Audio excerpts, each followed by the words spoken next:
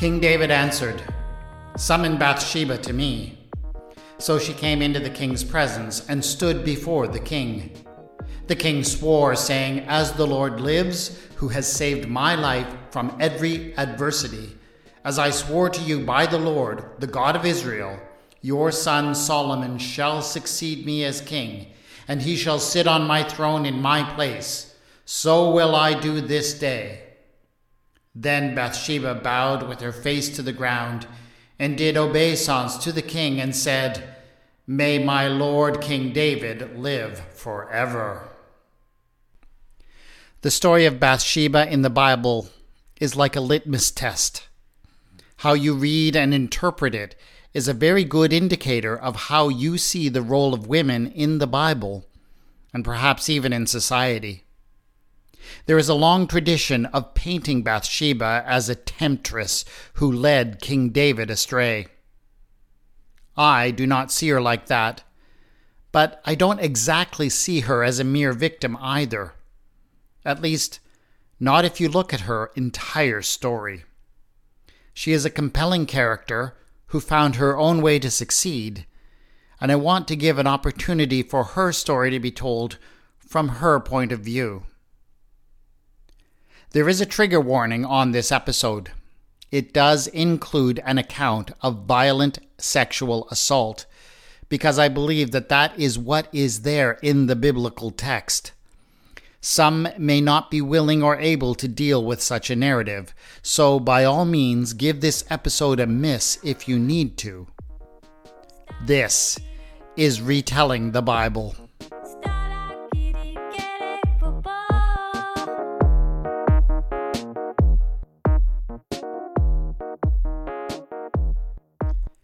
Episode 3.11.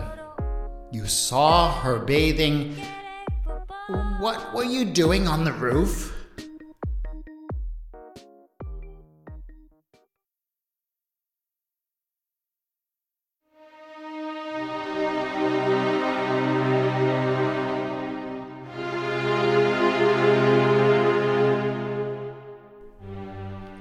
Bathsheba sat in her chambers and waited. She was waiting for the king to summon her. This time, she wanted that summons to come, and she was sure that it would, but waiting can be a hard thing. There is nothing to occupy the mind, and so it tends to drift. Bathsheba could not help herself. She began to remember another time, so many years before, when she had received a summons from King David.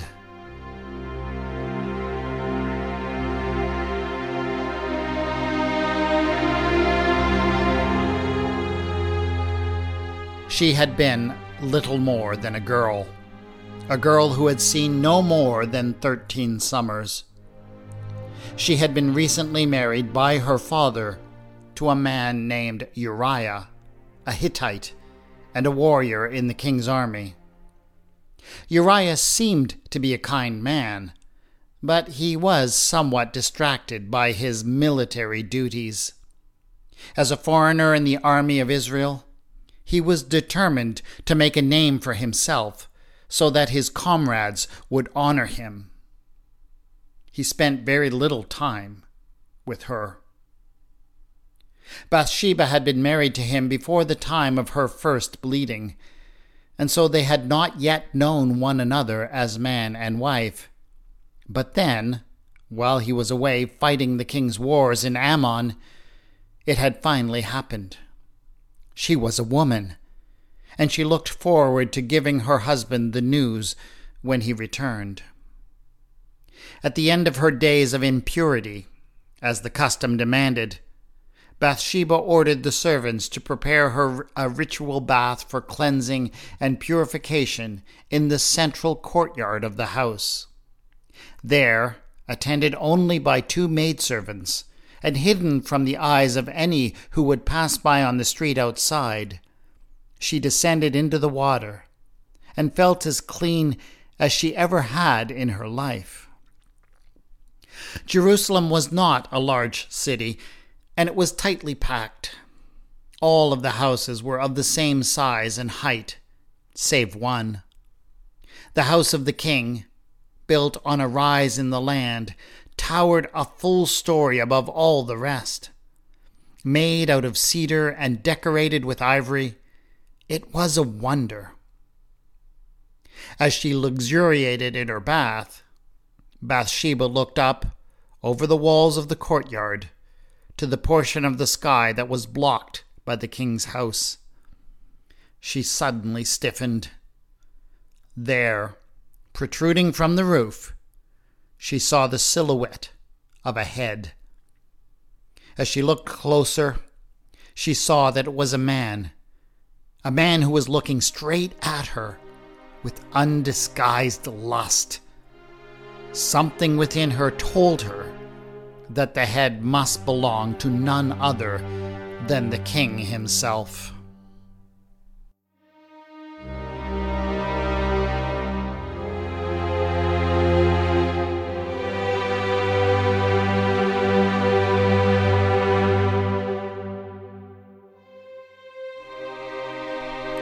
Bathsheba hadn't known that the king was in his house. She, like everyone else, assumed that he had gone with his army on their campaign. It was what a king was expected to do, after all. But David, who had fought so hard to become king, was beginning to get tired of fighting. He felt as if it was time for him to rest from all of that and just take care of himself for a change. So he had stayed in Jerusalem. But it didn't quite work out as he had expected. He was so mortified at the thought that people might think that he was shirking his duty as king that he hadn't dared to let anyone know that he was there. He had not done anything in the city, skulking instead around his house like a ghost. Only one thing gave him some solace, and that was when he could go up on the roof of his palace late in the day and look out over the city and think of all that he had gained for his efforts. He ruled over all of these people. He had absolute authority over their lives. That, at least, felt good. It felt particularly good on that afternoon, when he realized that he could see right into the courtyard of his neighbor Uriah's house, where the man's wife was taking her purification bath.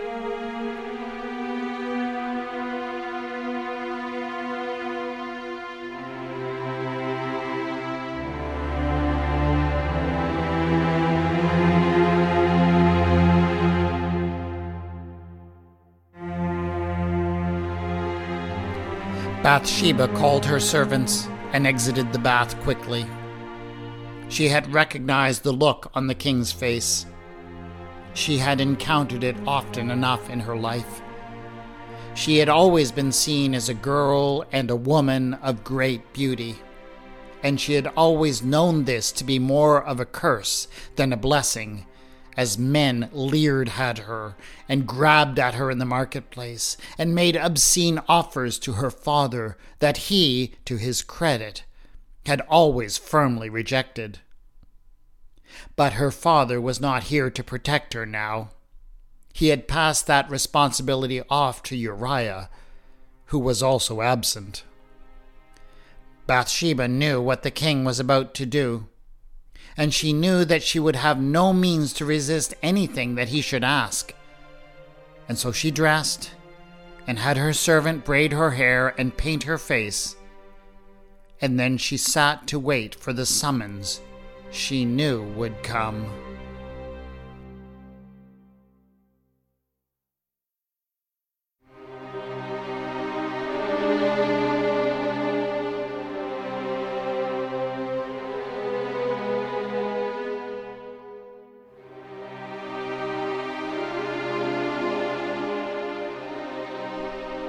And now, years later, as she awaited yet another summons from the same man, Bathsheba sat and reflected on how she had changed.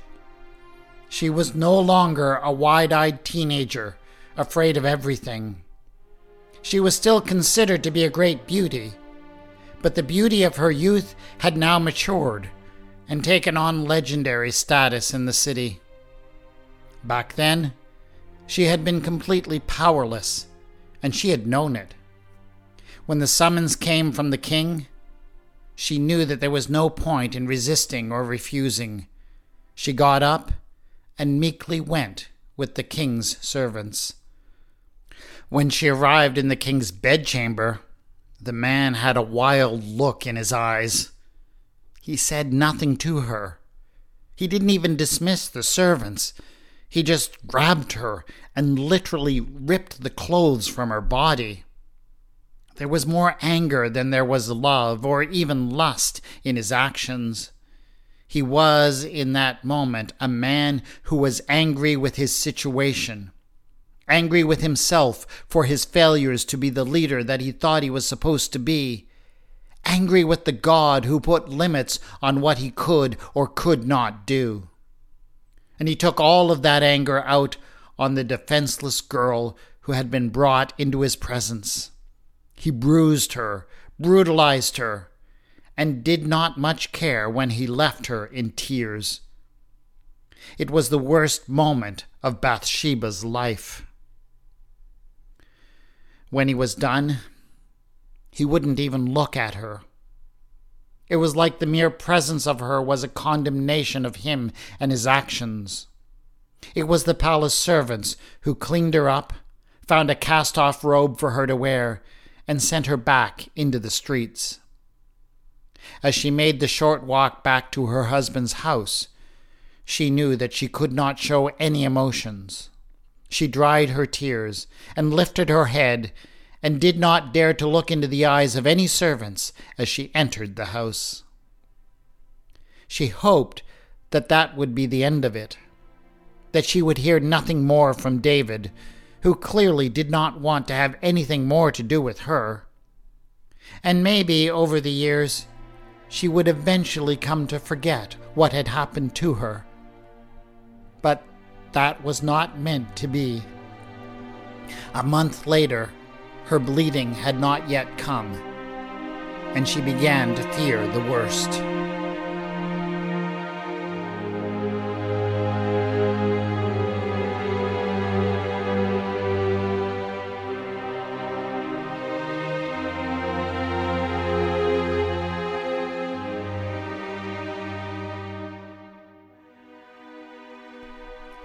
After Bathsheba sent the message to the king, telling him that she was expecting a child, he did not communicate with her, but she understood exactly what he was doing with his clumsy attempts to cover up what had happened.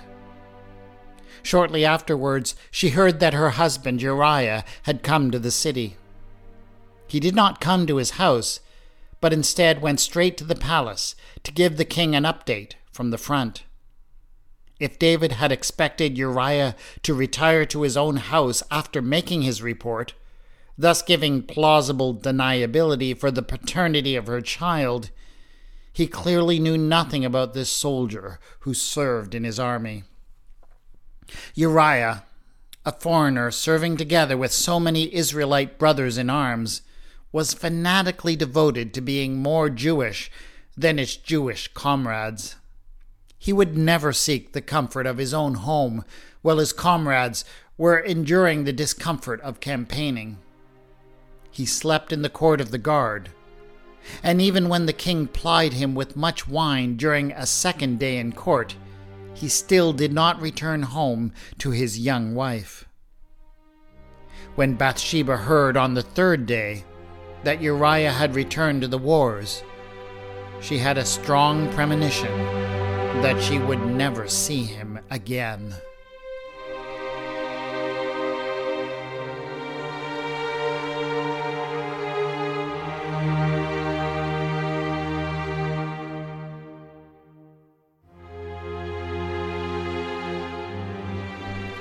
David and Bathsheba did not have anything resembling a covenanting or marriage ceremony.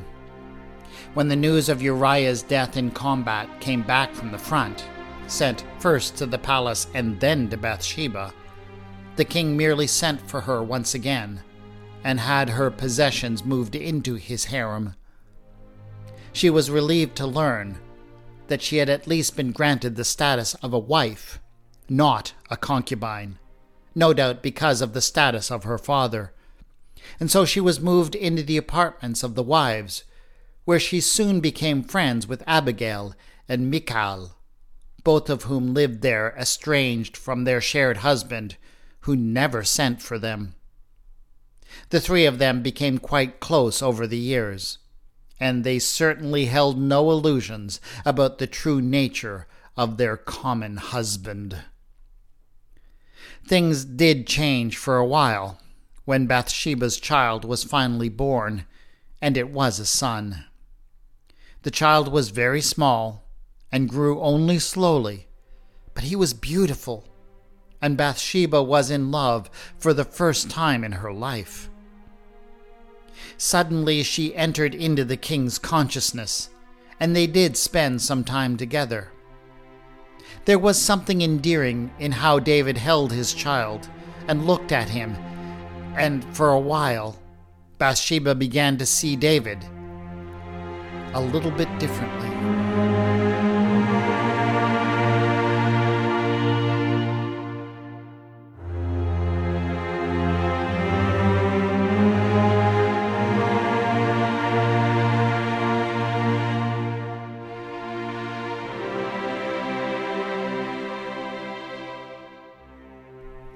And then came the day when everything changed.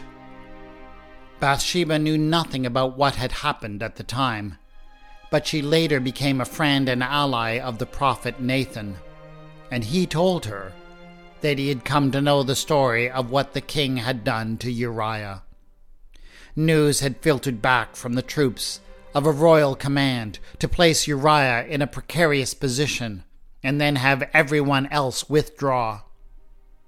The soldiers knew that it was intentional, and it didn't take long for Nathan to figure out what might have motivated the king to commit such a heinous act. So Nathan went, and he confronted the king. Shortly after the confrontation, David came and sought out Bathsheba, where she sat beside her sleeping child. David was so pale that Bathsheba feared he was sick. But he wasn't sick. He was filled with dread. "I know that I have done wrong," he said, "and we will be punished for my sin. I just know that this child will not live." When Bathsheba heard this, she knew that it was true. In fact, she had already feared it as she watched the child struggle to gain weight. And so she and David had wept together, forming a closer bond in their grief than they had ever known before.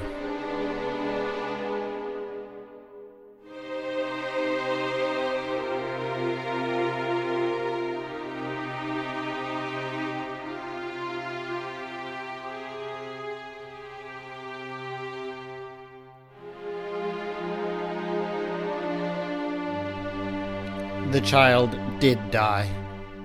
And because they now shared a grief that no one else could understand, the bond between David and Bathsheba only grew.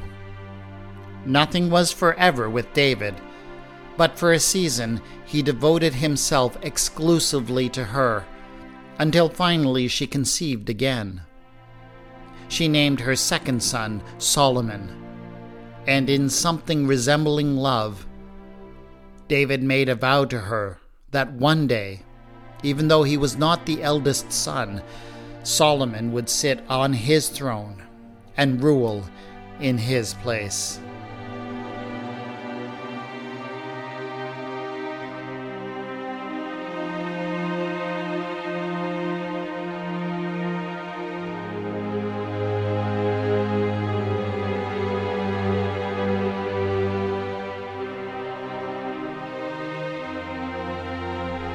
And now, as she awaited yet another summons from the king, so many years later, Bathsheba knew that her life and the life of her son and so much else now depended on David remembering the promise that he had made.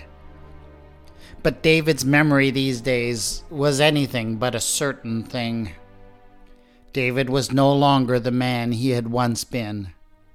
His mind, the mind that had once been so effective in politics and military tactics, seemed to be slipping.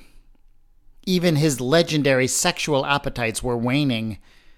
The counselors of the kingdom, seeking to make a demonstration that the king was still able to hold his own in the bedroom, had conducted a nationwide search to obtain him a new bed warmer. A beautiful young girl named Abishag, a Shunammite, had been chosen and placed in the bed of the king. It would have confirmed that the king was still the man that he had once been if it had worked. But it turned out to be a complete failure.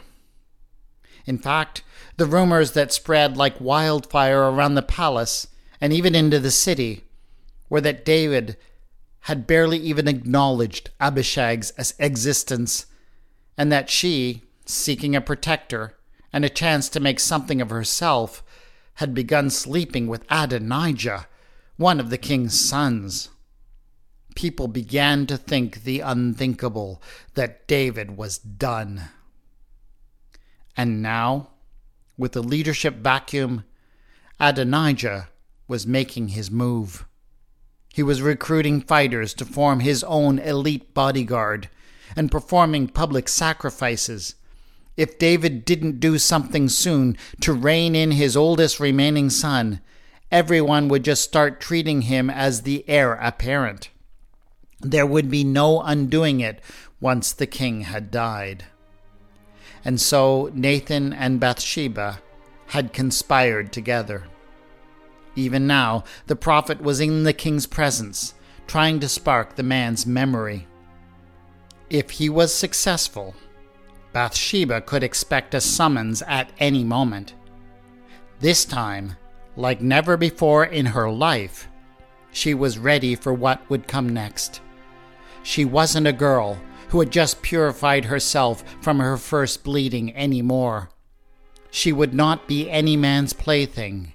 She was Bathsheba, and as Queen Mother, she would guide not only her son but also the entire nation into a future better than anything that David had been able to bring about.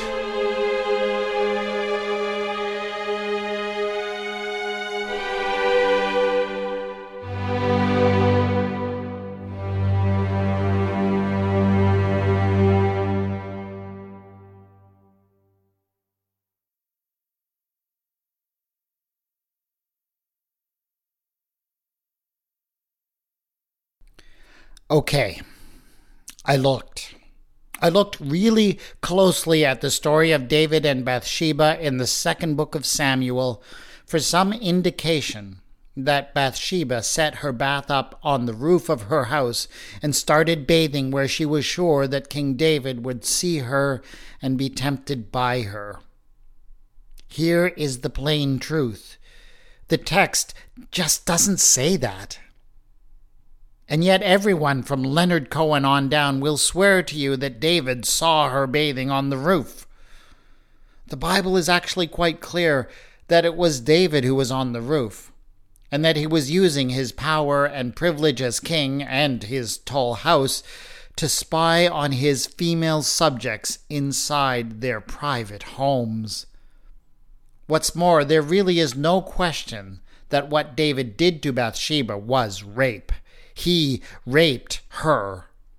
That is true whether you accept the ancient Israelite definition of rape or the modern definition. Bathsheba was in no condition to consent to having sex with David because she was in no position to refuse.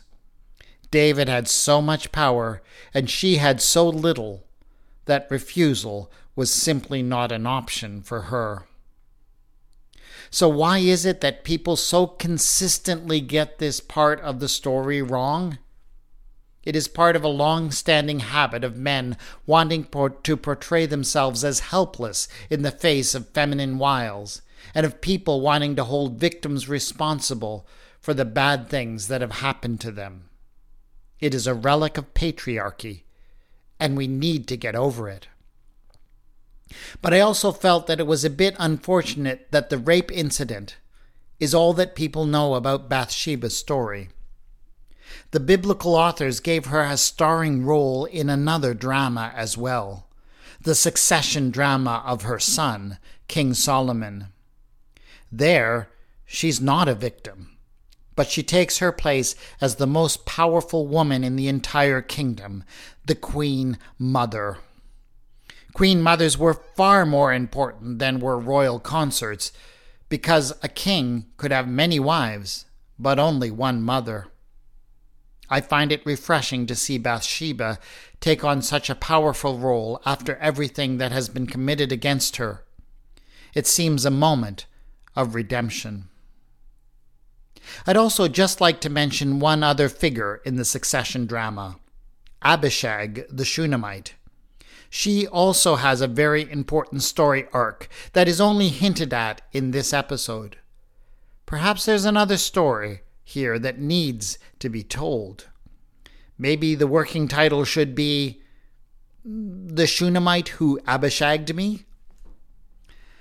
That is it for this episode of Retelling the Bible. Please come back for a new episode at the end of next month. There may also be a special episode in the interim, so keep an eye on the feed. Please tell other people about this podcast and rate and review this episode on iTunes or some other platform to help other people find it. The theme music for the podcast is Da, and the mood music for this episode is String Impromptu No. 1. The music is by Kevin MacLeod and is licensed under the Creative Commons. You will find links to it in the show notes. Send your requests, comments, and questions to @RetellingBible on Twitter or to our Facebook page, Retelling the Bible. Show notes and commentary for this episode have been posted at retellingthebible.wordpress.com. This is Retelling the Bible, and I have been your storyteller, W. Scott McCandless.